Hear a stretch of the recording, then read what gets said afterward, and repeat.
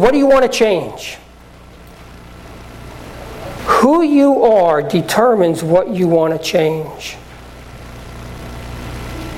Who you are determines what you want to change.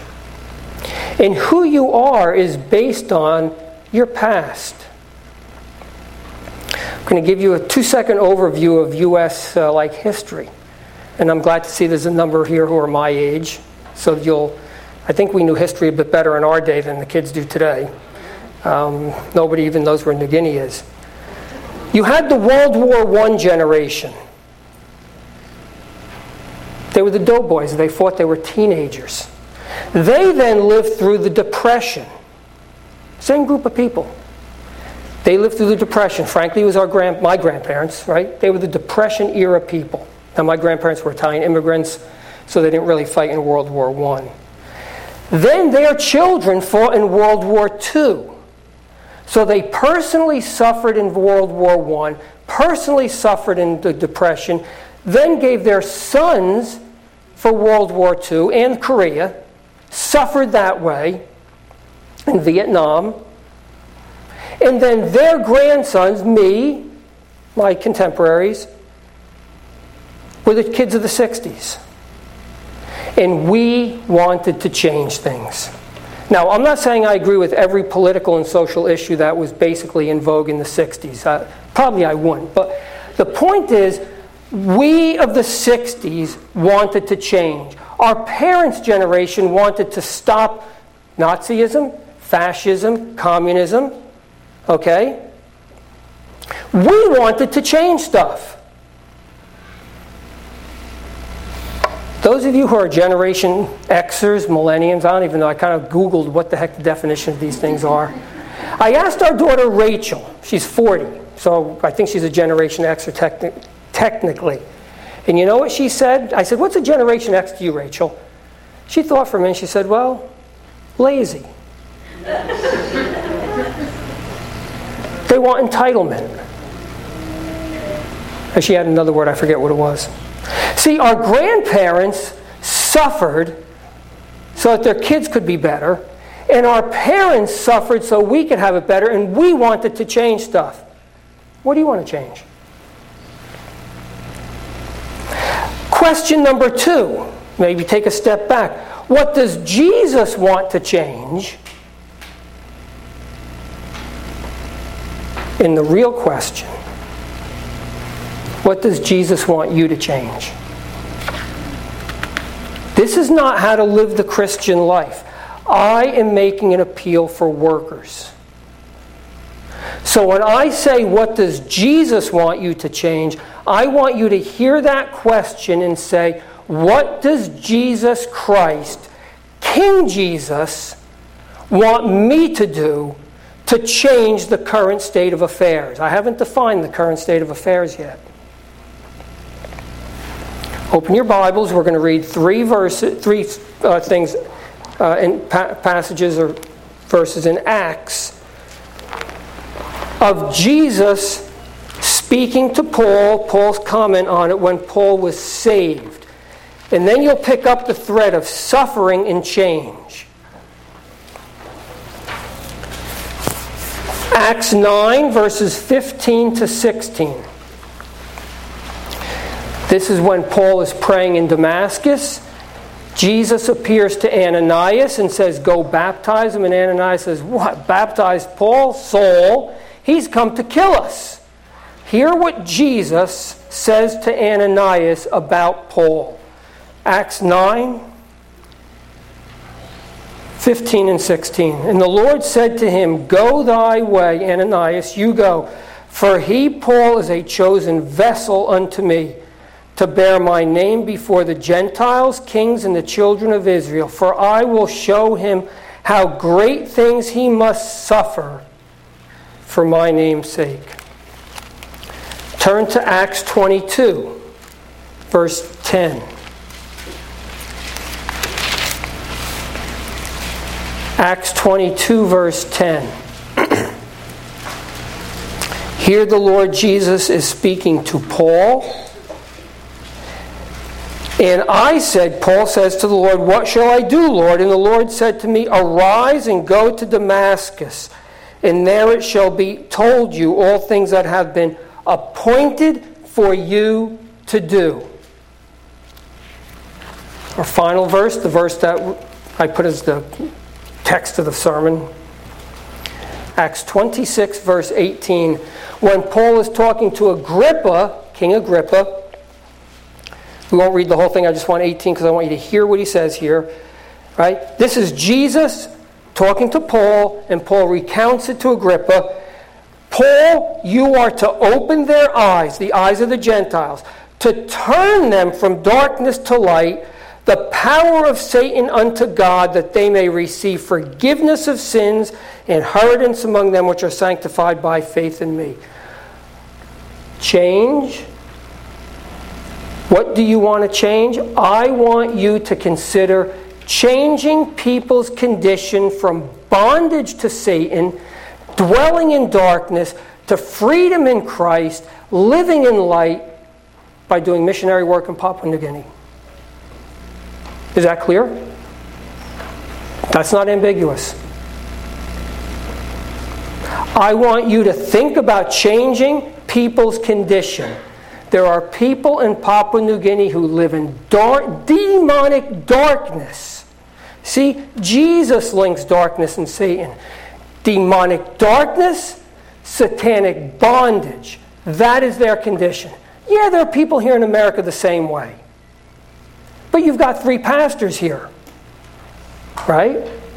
Carey, Dybel, and Hudson Taylor's logic, numerical logic. Is it right that there should be 1 for every 900 and in China 1 for every 250,000? It is not right. I want you to think about that. 3 points we're going to look at this morning. We're going to look at this under 3 points. Number 1, each of us has been gifted and has a job appointed to us to do by Jesus Christ. The second verse, when we read 22:10, appointed for him to do. Appointed. You have a job appointed to you to do by Jesus Christ. That's point 1. 2, I'm clarifying this. I mean a gospel work. And 3, suffering. We do not know what it means to suffer. Our parents did. Our grandparents did. And I'm going to tell you, they were great people. And we're not great people because we are not willing to suffer for anything. So that's what we're going to look at this morning. Okay, number 1. We're not going to go turning a lot today in different portions, a little bit. To each of us, to each of you, you are gifted to do a job by the eternal plan of God. He didn't throw darts at a board when your mother and father, when you were conceived. He didn't throw darts at a board for the day you were saved. He predetermined who you were to be, who you are today. Sure, circumstances frame us. You know, and I like vanilla ice cream, and you like chocolate and all those kind of silly things. But for the essential you are the handiwork of God to do what He wants you to do, not what you want to do. That's not understood in Christian churches today, I'm telling you. We have it way too easy. God have mercy on us if hard times come. We won't know what to do.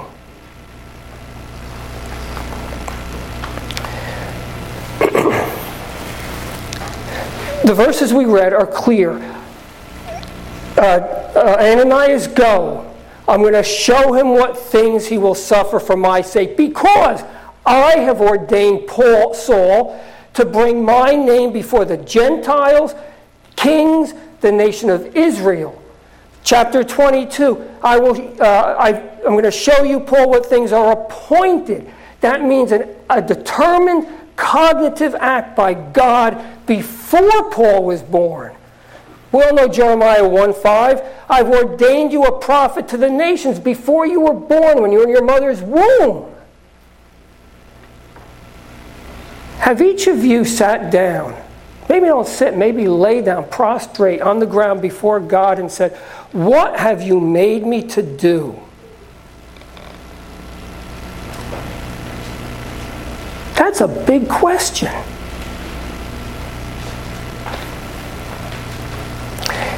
Paul is our example.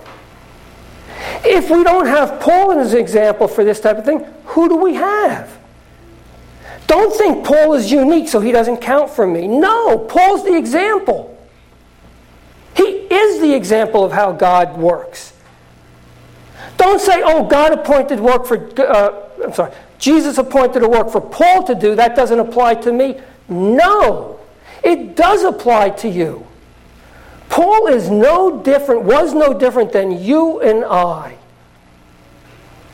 He was an elect of God.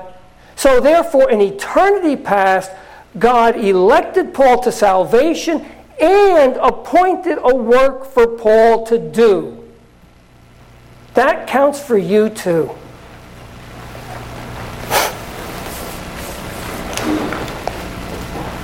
But let's turn, because I want to support that from the Scripture. Turn to Romans 12:3. Romans 12, verse 3. You could tie 1 and 2 in your body an acceptable sacrifice, but we're just going to read verse 3. For I say, through the grace given unto me, to every man that is among you, that could be person, not man, male, to every man that is among you, not to think of himself more highly than he ought to think, but to think soberly, with thought, prayerfully, soberly, according as God has dealt to every man the measure of faith. Every one of us has been gifted by God. That's what he's talking about. Then he enumerates gifts in the following part of the chapter. And he says, think soberly. Give work to figuring out what God has made you to do. 1 Corinthians chapter 12, verses 11 and 12. 1 Corinthians 12, 11 and 12.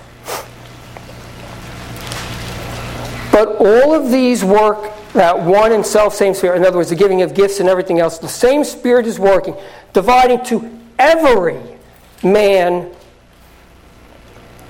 severally or accordingly, as individually as he wills. For as we're one body, the body is one and has many members, and all the members of that one body are many, so are we one body in Christ. Everyone, the Holy Spirit, according to the eternal plan of God, has gifted each and every one of you. Ephesians 4. We're wrapping the nail 3 times here. Ephesians 4, verses 11 to 16, because this ties in also a little bit the part of the church, which is important. Ephesians chapter 4, 11 to 16. And he gave some apostles, some prophets, some evangelists, and some pastors and teachers for the perfecting of the saints, or unto the work of ministry, for the edifying of the body of Christ, till we all come to the unity of faith, the knowledge of the Son of God, a perfect man, unto the measure of the stature of the fullness of Christ, that we henceforth be no more children, tossed to and fro, carried about with every wind of doctrine, by the sleight of men, cunning craftiness, whereby they lie in wait to deceive, but speaking the truth in love may grow up into him in all things, who is the head, Christ. Okay, verse 16. From whom the whole body, fitly joined together and compacted by that which every joint supplies, according to the effectual working in the measure of every part, makes its increase unto the body to the edifying of itself in love. The pastors of a church, the elders of a church, their job is to train you saints to use the gift that Jesus Christ in eternity past gave you to do the work that he has appointed for you to do. That's how the church and the individual piece together. George, Glenn, Joe, train your people to use the gift that Jesus Christ has given them. People figure out what that gift is, because it's not my job to figure out what your gift is. Figure out what that gift is. And when I say figure out, I mean prayerfully. Seek the Lord's face. Have Him show you what He wants you to do, what you were made to do. And then start doing it. Now, there's a little bit of a caveat here too. The gift, it's not just the gift and then you use that gift wherever you want to use it, or use that gift in whatever work or job, let's say, job's probably the wrong word, where you want to use it. No, the place is also established for you. And my classic example is always Jonah. See, we like to say in Christian circles, I've heard this, maybe it's a little outdated, if you won't do what God wants you to do, He'll find somebody else to do it. You know, I disagree with that. And I think of Jonah. Jonah and Nineveh were bound together in the plan of God. Obviously, Jonah did not want to do it. Obviously, God made sure he did it. And I'm going to tell you, don't be a Jonah. I'm putting you in a bad situation. I'm giving you a problem. Because I am telling you, God has made you to do a certain work. He has gifted you to do that work. It is your responsibility. Paul says it in Romans 12:3. It is your responsibility to figure that out. And if you do not figure it out, that's a problem. And if you do and don't do it, that's a problem. And I'm warning you, don't be a Jonah. I don't have really good news in that sense. This is bad news. You got a problem. But in the name of Jesus Christ, I'm telling you, you need to do this. So you can know your gift. Okay, now I'm going to kind of gift, work, place. We don't think of it in this way, but this is, okay. I'm going to use teaching. Just find teaching, preaching to be the easiest way. A person may have the gift of preaching, teaching, and let's just join them together for right now. So that's the gift. I believe I should teach the equivalent of a Sunday school or something like that, right? That's the work. But the place also counts. I should do it here or there. So you may say, oh, I do believe I have this particular gift, and I'll exercise it in Tottenville. Ooh, that's getting close to home, isn't it? I want you to consider exercising it in Papua New Guinea. Now, I do not know who the Lord has called. I don't know if the Lord has really, if it's purpose for anybody here. I don't have that gift. That's not my job. His job is to tell you, your job is to seek. I hope I have been praying for a very, very long time, not for just you folks, but for all the churches, that the Lord will raise up workers. I said it before, I'll say it again. We need workers. Is it possible, may it be that the Lord's will is that somebody from here will want to join us? So your gift, how you exercise that gift, and where, the geographic location, all count. See Jonah in Nineveh, Ray and Cheryl among the Angeve. See, I could have tried to go somewhere else. But God wanted us there.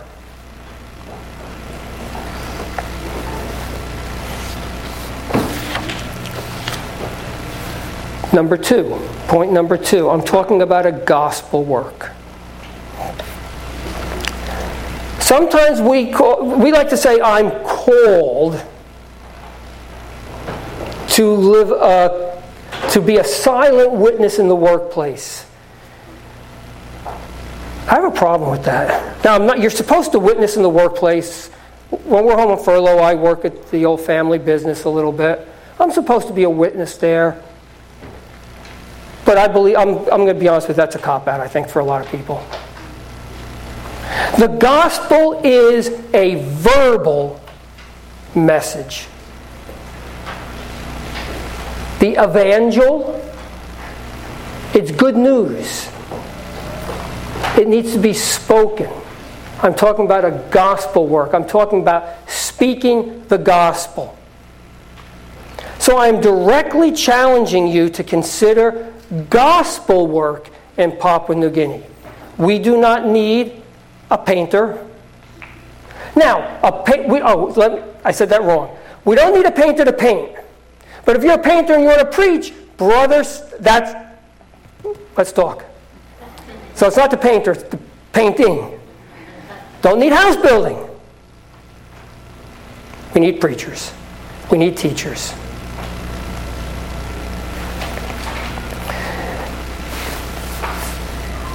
You want to be on a losing team or a winning team?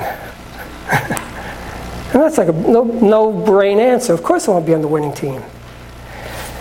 I tell the Angave people that the book of Revelation, I've preached a lot out of the book of Revelation. I tell them, I say, look, there's a lot of it we don't really understand. I tell them in America, Christians have different thoughts. We're not sure about a lot of the stuff. Not like those middle chapters. I said, but if you understand one thing about the book of Revelation, know this: Jesus wins. Amen. So do you want to be in the winning team? Do you want to be... you're on the winning team if you're a Christian. I'm not saying you're going to lose your salvation. Or do you want to be on the field with the winning team? Or do you want to be sitting in the stands maybe? Or outside the stadium? Okay? Do you want to be marching down the street with the team, as the winning team, when they have the parades and everything? Or do you want to be just a spectator on the side saying, rah, rah, yeah, I'm a Yankees fan. There's only one team in baseball, Yankees.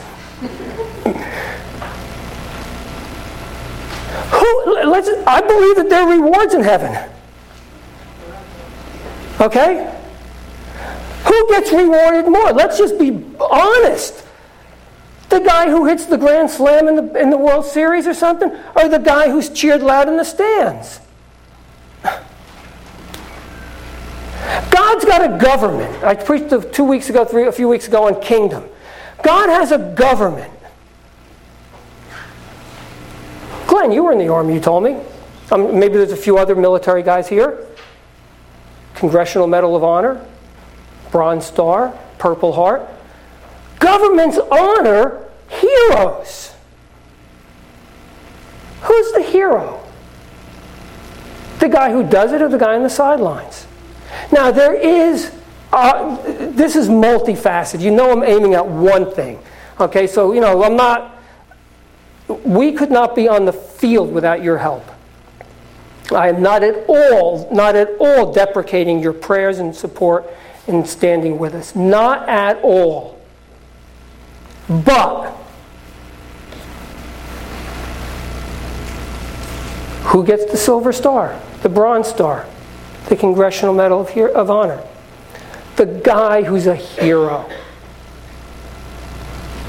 Not the guy on the sidelines.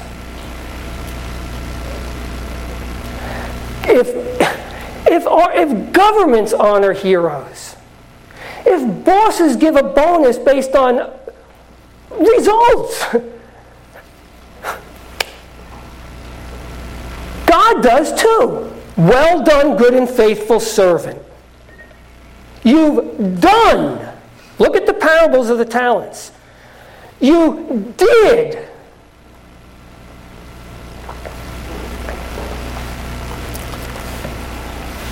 I am asking you, telling you maybe, I don't know, asking sounds better, in the name of Christ, to consider having an active part in a needy place for the greatest work in the universe. There is no greater work than gospel work. And think of Paul where he said, I sought to go where Christ was not named. Where Christ's kingdom had not entered, wasn't established. That's where Paul wanted to go. He was forever looking over the next hill. That's why he could be in a place for a few months, a year, and leave a church established and say, I'll write you a letter, but I got to go to the next place. We've done the opposite in our American churches for the past 50, 60 years. We hunker down, afraid to go outside our walls. What with King Jesus? He's running the universe to accomplish one thing only. Build his church. Putin, I always forget the Chinese guy, Biden, these guys don't run the geopolitical situation in the world today. Oil, lack of oil. COVID, lack of COVID.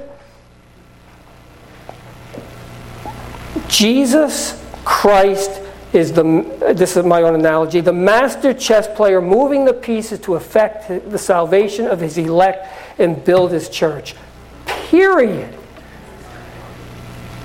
If you believe it, a lot of amens, that's good. If you believe it, then understand what I'm asking you to do. I'm saying, get involved in the front lines of this gospel work. King Jesus will honor that. Right? Congressional Medal of Honor.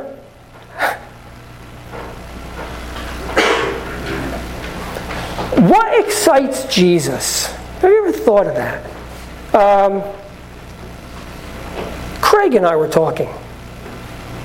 That God has a sense of humor. That's God, Jesus, right? Has emotions, they're not its.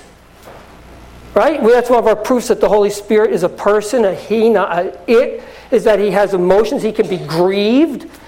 Okay? What excites Jesus? What do you think? He sits there like there's what would you even say? A deadpan 24/7? Things excite Jesus. The parable of the lost sheep, the lost coin, right? Okay, Curtis? There is joy in the presence of the angels in heaven when what? One sinner repents. Now, okay, Jesus was talking, so the Father? Well, I think if the Father's happy, Christ is going to be happy. I mean, what excites Jesus? Sinners being saved. His church being built brick by brick, right? It's a spiritual house, rocks, bricks. As each, let's use rock, it fits. As each rock is quarried from the pit of sinful humanity, polished up by the sanctifying work of the Holy Spirit, and fit into its preordained place, and the house, God's house, is being built. Don't you think Jesus is happy? Excited? Yes! Come on, guys. Don't you want to be part of that? I'm going to tell you something. I had another life. Probably you don't know. A family business, commercial roofing. We did Walmart. My brother owns a company now, younger brother. Does good. 20 years I was the buyer, the pencil pusher, number cruncher. I wouldn't trade what we do in New Guinea for that used to say $1 million when $1 million counted. It doesn't count for much anymore. For anything.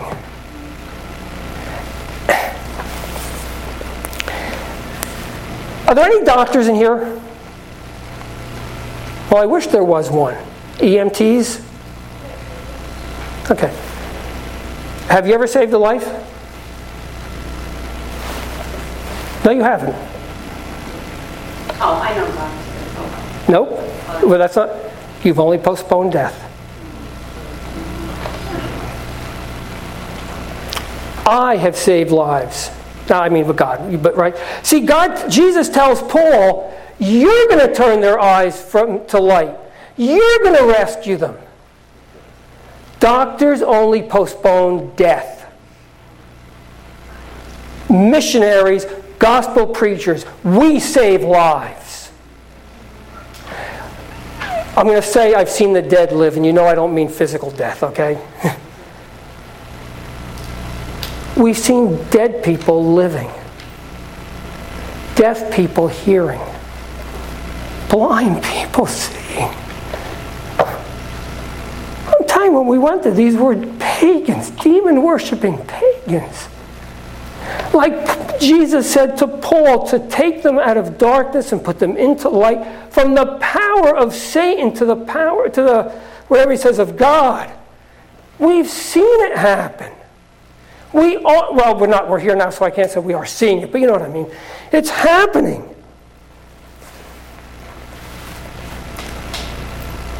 What job do you do? What's your day-to-day life about? Can it compare to that? No. See, I got you with the saving lives.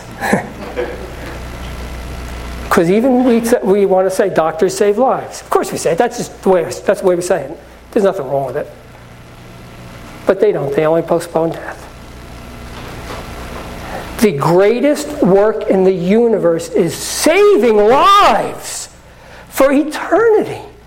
Eternity. Man, eternity.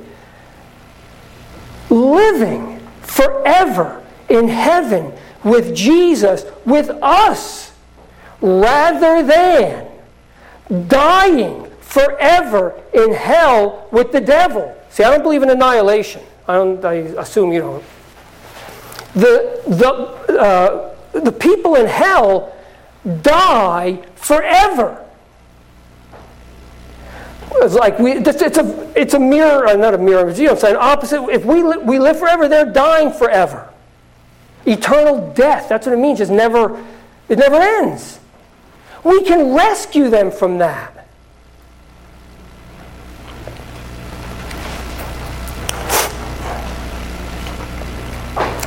So point number 2, I'm talking about a gospel work. The greatest work in the universe. Being done with Jesus Christ. Turn to Matthew 28. The last verse there, verse 20.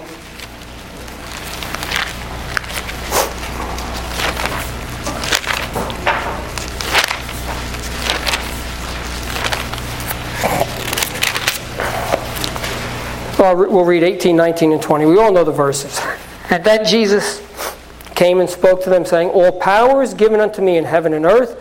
Go ye therefore and teach all nations, baptizing them in the name of the Father, and of the Son, and of the Holy Spirit, teaching them to observe all things whatsoever I have commanded you, and lo, I am with you always, even to the end of the age. Do you know what man used these verses in missionary history? Anybody know? I assume you know. No? William Carey.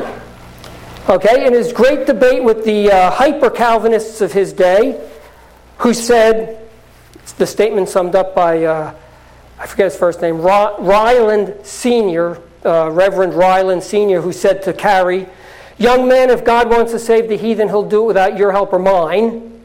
Right? Hyper-Calvinism. And Carey pointed to these verses and he said, we baptize. Why? Because Christ commanded it. We don't have the right to divorce baptism from going.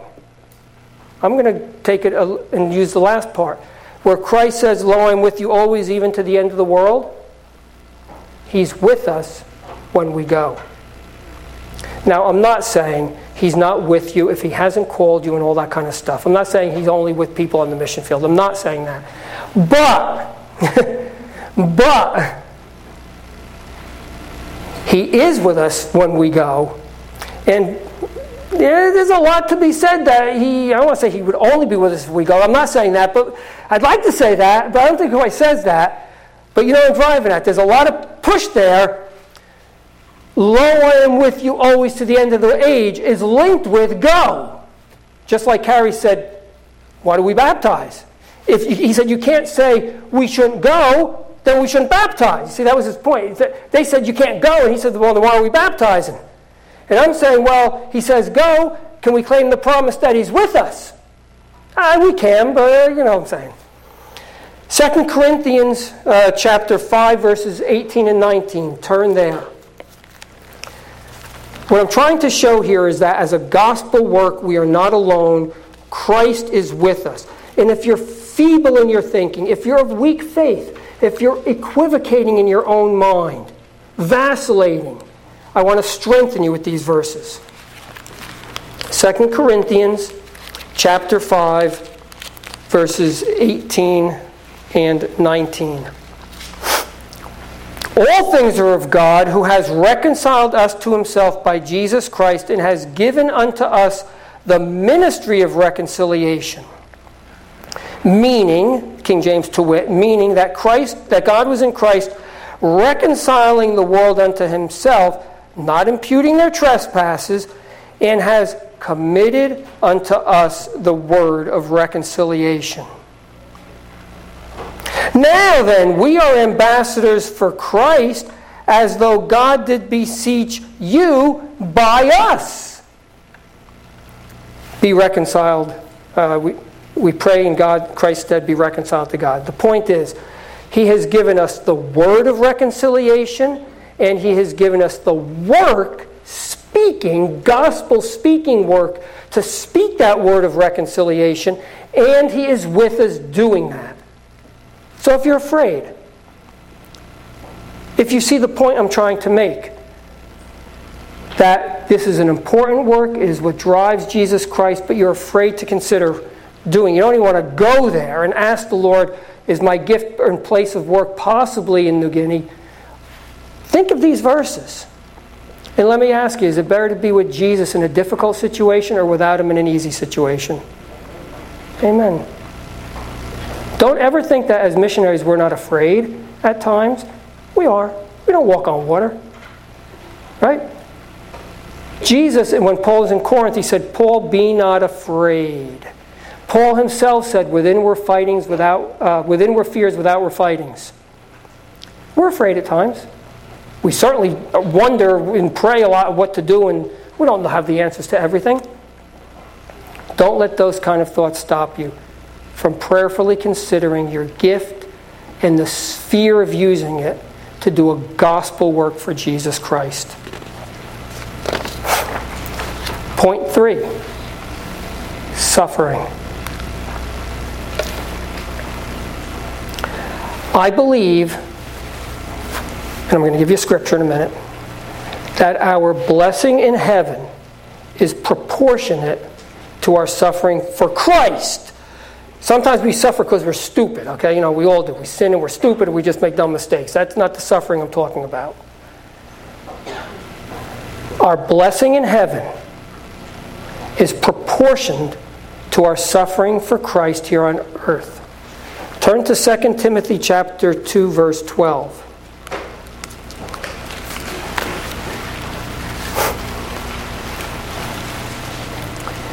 If we suffer, we will also reign. Now, reign there doesn't mean you're going to, if you don't suffer, you won't be in heaven. The one parable of the talents, I think it is the one in Luke, pretty sure it's in Luke. The returning king comes back, he asks them, what did you do with the money? And the guy says, I got 10 talents, and he says, rule over 10 cities. Okay? He says, you've been faithful in little, now I'm going to make you ruler over 10 cities. That's what reigning means. Some of us, because of our faithfulness here on earth, will be entrusted with greater opportunities in heaven. Faithful with little, you'll be entrusted with little.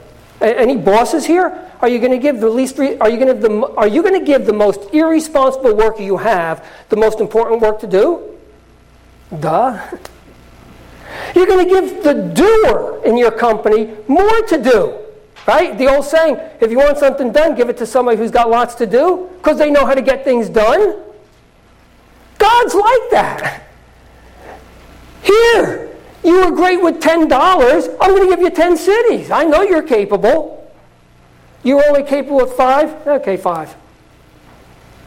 Oh, you buried your talent. You buried your talent.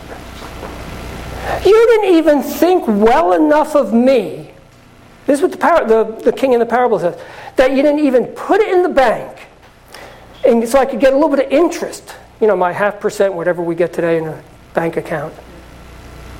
You thought I was a stingy guy because I reap. Yeah, of course I reap the profit of your work. I'm the boss. See, that's what they're saying there. You reap where you didn't sow. Every boss does that. That's the definition of a boss. I hire you to do the work I don't want to do or can't do, but I get the profit of your work. That's what bosses are all about. Okay, if you're in the public sector, you probably don't catch this, but if you're in the private business, you're flipping burgers so the boss can go have a condo in Florida.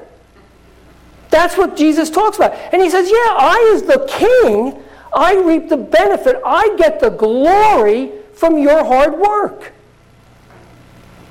Why would we resent Jesus Christ getting glory for our hard work?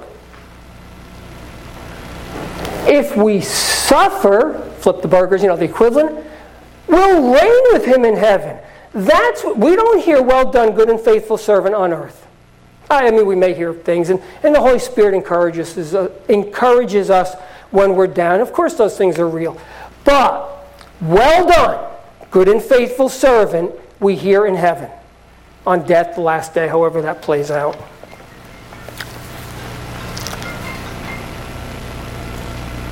I hope that doesn't mean I'm supposed to end.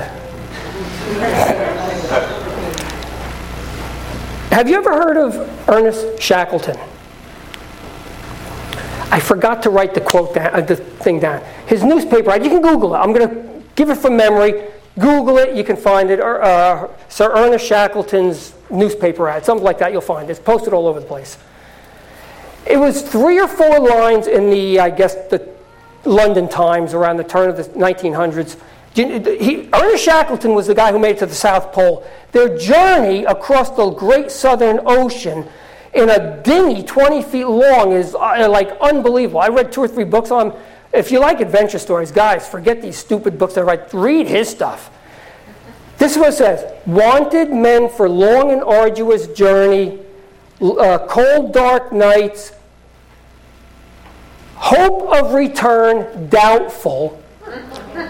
If we return, great rewards. MI5, the British equivalent of the CIA or something, put an ad in the paper. I think it was in the 80s. Okay, it doesn't really matter. 2 or 3 lines. Spies. Ernest Shackleton had 5,000 respondents in the first few days. 5,000. Where the line says, return doubtful. Jesus says, return guaranteed. Okay, the MI5. Spies, I think that was all said. Spies wanted, call, 1-800, need spies. I don't know. In the first week, 20,000 respondents. Now, sure, okay, some of them were, a little wackies and maybe, but you get the point. Sean and I actually kind of like spy shows. I couldn't be a spy if I wouldn't know. Put a gun to my head, I'd cave. I can live with cannibals, but I can't do that. Jesus says, pray ye the Lord of the harvest. I don't want 20,000 people, I need like 2. China Inland Mission in the 1800s, in 1 year, I forget the year, Hudson Taylor came back. In 1 year, 100 new missionaries. And they went to suffer. Cheryl and I don't suffer anymore. I don't think we ever suffered, really, to be honest with you. We never suffered.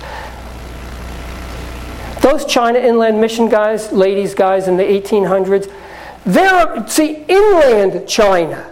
The coastal cities of China had been evangelized, had churches, missions, things like that. And Hudson Taylor, he was in I forget the town, for a few years, and he realized, wait a second, he's hearing stories of towns, 1 million people.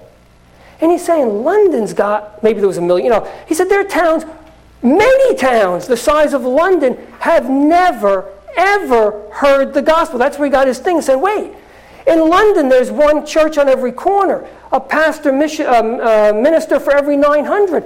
There's a town in China, 1 million people, nothing. He said, that's not right. It ain't right. In 1 year, the China Inland Mission had 100 new missionaries. So where are the missionaries? I need help. I need workers. No, that's wrong. I almost hate to say Jesus needs help, but in one sense he does. Because even though salvation is 100% of God by a sovereign work of the Holy Spirit giving life to dead people and all those other good creedal things we say, he doesn't yell down from heaven, "Be saved." Whose mouth does he use? Ours. Whose feet are the blessed feet? Ours. Blessed are the feet of those who what? Bring good tidings, the gospel.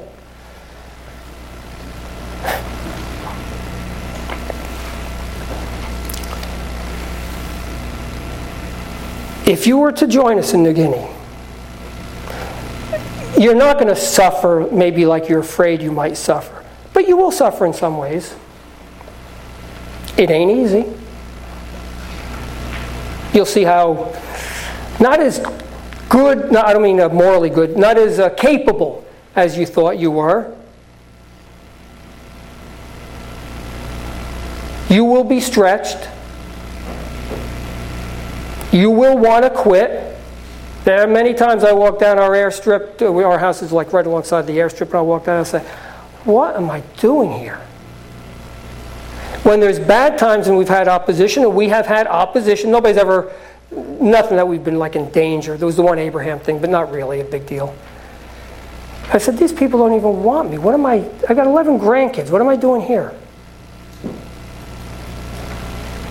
So you suffer a little bit. But, I'm getting to like that word, but. Like Jim Elliot said, anybody know Jim Elliot's famous quote? He is no fool who gives up what he cannot keep to gain what he cannot lose. I'm not talking about your salvation.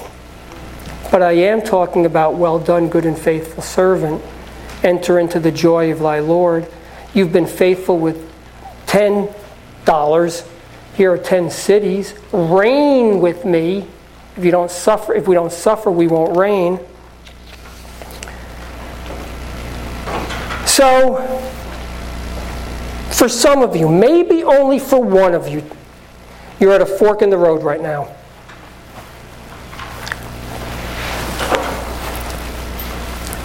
And at a fork in the road, you can stop, and the 18-wheeler will crash into your rear end on the back. Because time really does wait for no man. And Jesus Christ won't be mocked. And you can't run away from him because think of Jonah. Okay? If you read the book of Jonah, which will take you, half hour or so to read it. It is very interesting, all the means that God used to wake Jonah up. The natural world, the sea, the whale, the seaweed, the worm, the sun, the hot wind. I'm going to tell you something. You don't want God, you don't want to be resisting God. If you're at a fork in the road, you better start talking to God about it. If in your own mind we all know what it's like when the Lord talks to you. If the Lord is speaking to you about what I'm saying, if you are feeling that inner prompting, jabbing of the Holy Spirit saying to you, this is for you, man, do not ignore it. Now, if you don't want to suffer, don't speak for Christ.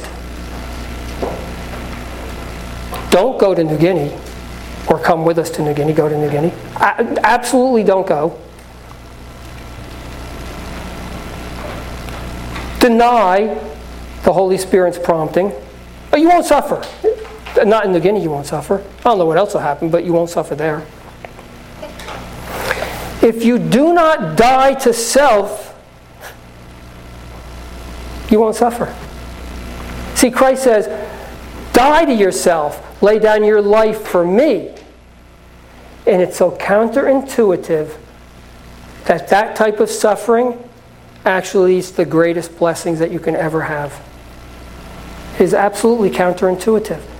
Die so you can live, give up life so you can enjoy life, suffer so you can reign. Totally counterintuitive. I do not believe that Jesus Christ has called us to live the good old Christian life in middle-class America. I'm assuming we're basically all middle-class Americans here. If that's what He has for you, you are to live a Christian life, a godly, holy, vocal Christian life. But that's not what He's called us to. He's called us to extend His kingdom. Is that for everyone? No, it is absolutely not.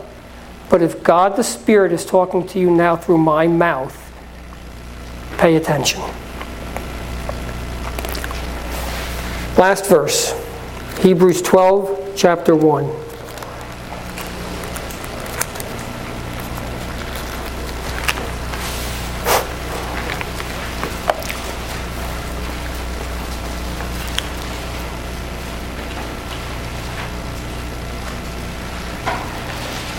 One and two will read. Wherefore, seeing aside we are also compassed about with so great a cloud of witnesses, let us lay aside every weight and the sin which doth so easily beset us, and let us run with patience the race that is set before us, looking unto Jesus, the author and finisher of our faith. Here's the phrase I want you to catch. Who for the joy that was set before Him endured the cross, despising the shame, and is now set down at the right hand of the throne of God. Jesus Christ endured the cross for a future benefit. That's what it says. Who for the joy that was set before Him. The joy was there. The path to joy was through the Christ. That's why it says He despised the shame. He was stark naked on the cross. Just in case there's any, but He was stark naked, mocked, etc. on the cross. And endured it to get the future joy.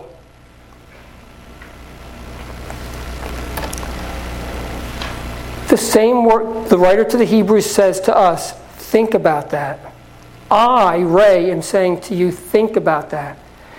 Is your path to future joy in heaven through gospel work in Papua New Guinea? There's no way I can know for you people individually. That's your job to figure it out. But there's a cloud of witnesses like in a stadium. And you're on the field.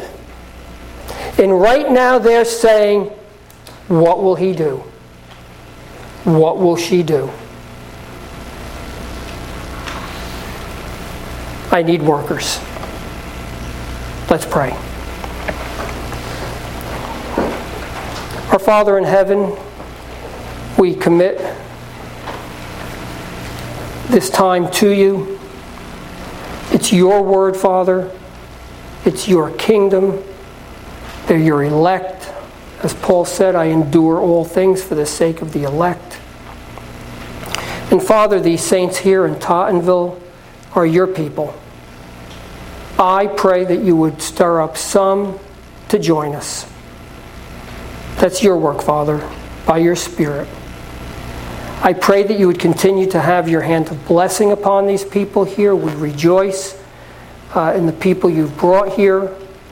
We thank you for during the difficult 2 years, year and a half, they've stood firm, visibly firm and visible for the gospel work. We thank you for that, Father. And we thank you for adding to their numbers folks to hear your word. We pray that you would cause Tottenville Evangelical Church to be a beacon, a great, mighty beacon, Father, for the gospel in this area. We pray that you would use them mightily. We commit them to you. We're thankful to you for them. We pray your blessing upon them. And we pray this all in Jesus' name. Amen.